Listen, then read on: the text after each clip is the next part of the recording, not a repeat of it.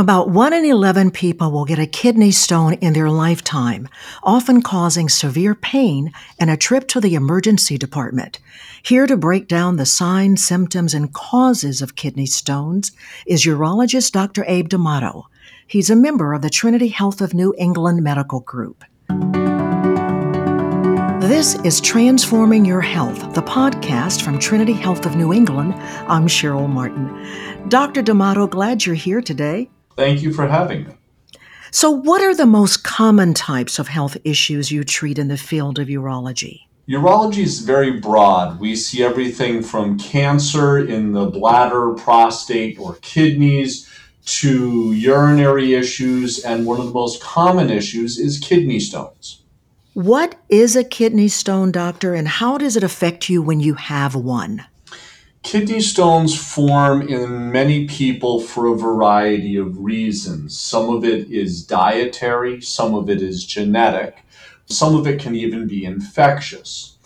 As the process starts to take place, chemicals and salts within the urine can crystallize and form quite literal hard stones. The chemical composition can vary greatly between different people.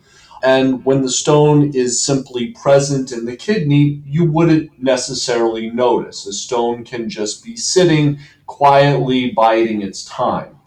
People notice kidney stones when the stone moves out of the kidney and attempts to pass. The ureter that connects the kidney to the bladder is about 1 foot to 2 feet long, depending on somebody's height, and as big around as a strand of angel hair pasta. Trying to get a kidney stone through it is a little bit like trying to cram a porcupine backwards down a garden hose. It's the obstruction and trauma of this stone passing that causes very significant discomfort. And that's why there's a trip a lot of times to the emergency room. Very much so. There are plenty of people who would say they'd rather be dead. It's very, very painful. Wow.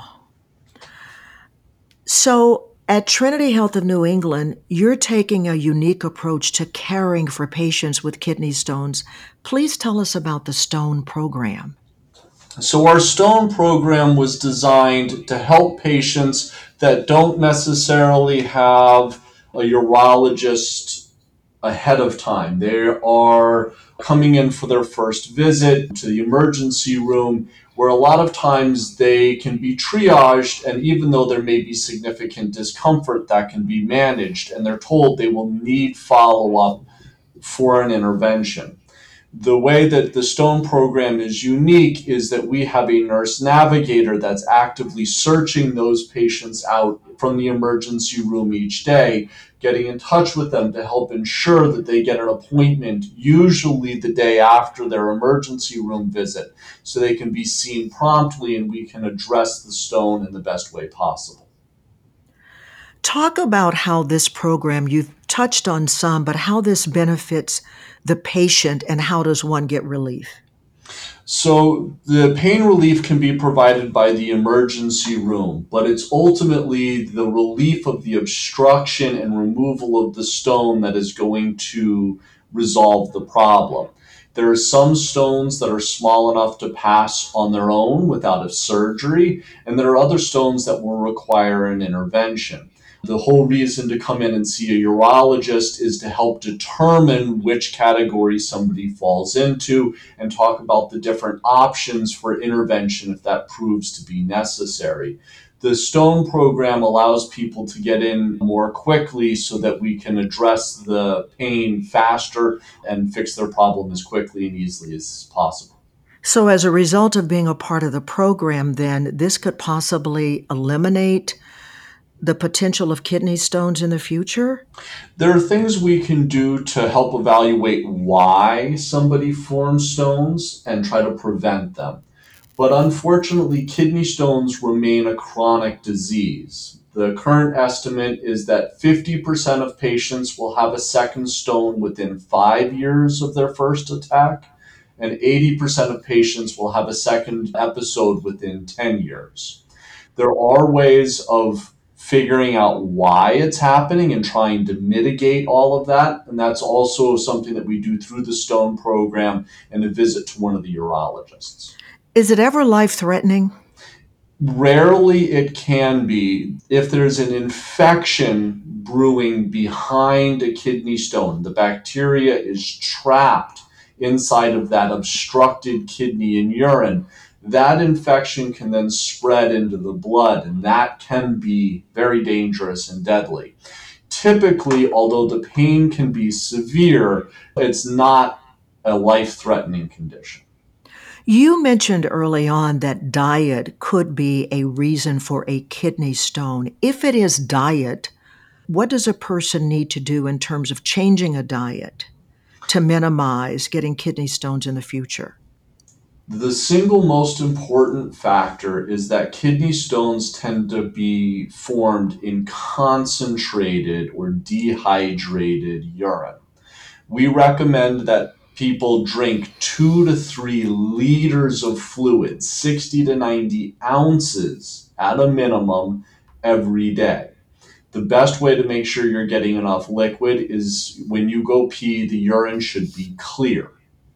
We know that citrus, lemons, limes, grapefruits, oranges, clementines, lemonade, orange juice, whether it's drinking the juice, eating the fruit, or squeezing it into your water or cooking, there are chemicals in citrus that can help prevent stones, and more is better.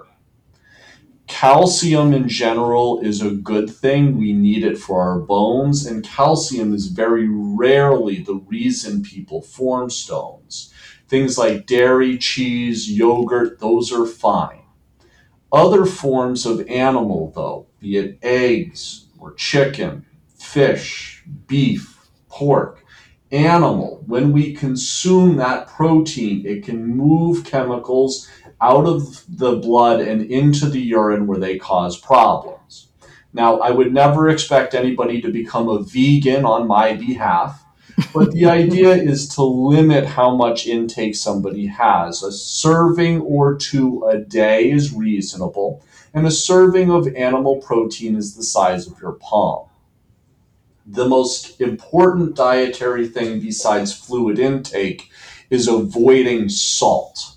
And that's any form of salt, because when we eat that, it pulls chemicals with it into the urine. So whether it's restaurants or canned goods, potato chips, French fries, deli meats, popcorn, white salt, pink salt, sea salt, any form of salt can contribute to stone formation, and we should have as little of it as possible in a diet. The salt is in all the things we like. Absolutely. It tastes fantastic. Anything else, Dr. D'Amato, you want to add about your program or how to manage kidney stones?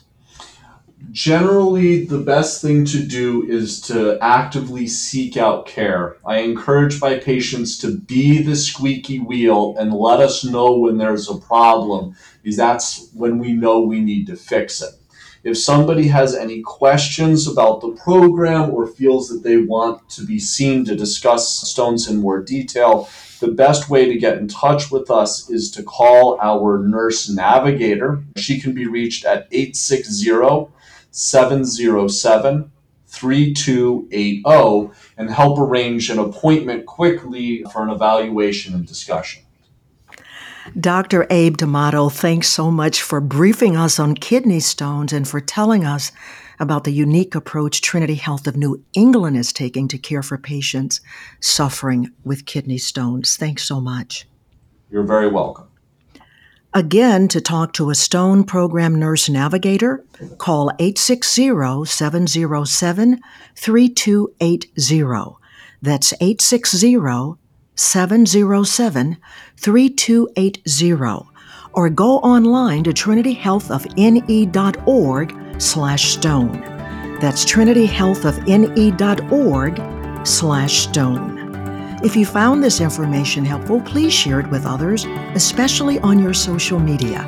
Thanks for listening to the Transforming Your Health podcast.